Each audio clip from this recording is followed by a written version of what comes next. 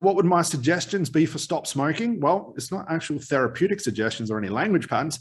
Here's my suggestion for anything: stop smoking, anxiety, weight loss, fear, abundance block, sexual infidelity issues, narcissistic relationship, whatever you guys can think of as far as a niche. Here's the one thing: there is no such thing as the right suggestion or the right instructions that I can give you for these things. Why? Think of it like this. When a client says, Scott, I want to quit smoking, or I have anxiety, or I have weight loss, I have weight problems, whatever it is, what are they telling me? They're telling me their symptom. They're telling me the experience they're having. So why on earth would I try and create suggestions like stop smoking suggestions, or I have a stop smoking script or a stop smoking technique if it's just a symptom? There's no point creating anything for these things. We have to find out what the real root cause is and fix that, okay? So if you're wondering about suggestions, language patterns, what I would say to the thousands of smokers I work with, I don't say those things that are very typical in traditional trainings. I understand this principle of whatever my client tells me is a symptom, I have to find the root cause. Once I have the root cause, it's very easy to fix. Therapy can happen lightning quick.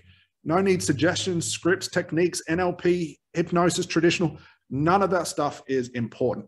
And please don't think for any sort of circumstance that you need the stop smoking suggestions, the best stop smoking script.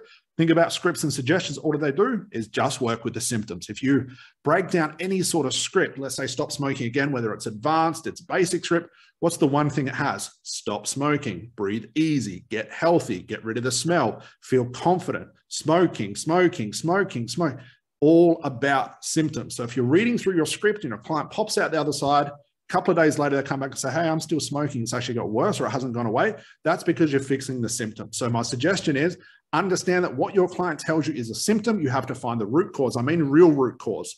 Not this thing of, you know, Scott, I interview my clients and then I take a summary of what they're telling me and then I guess as to what is their problem. No.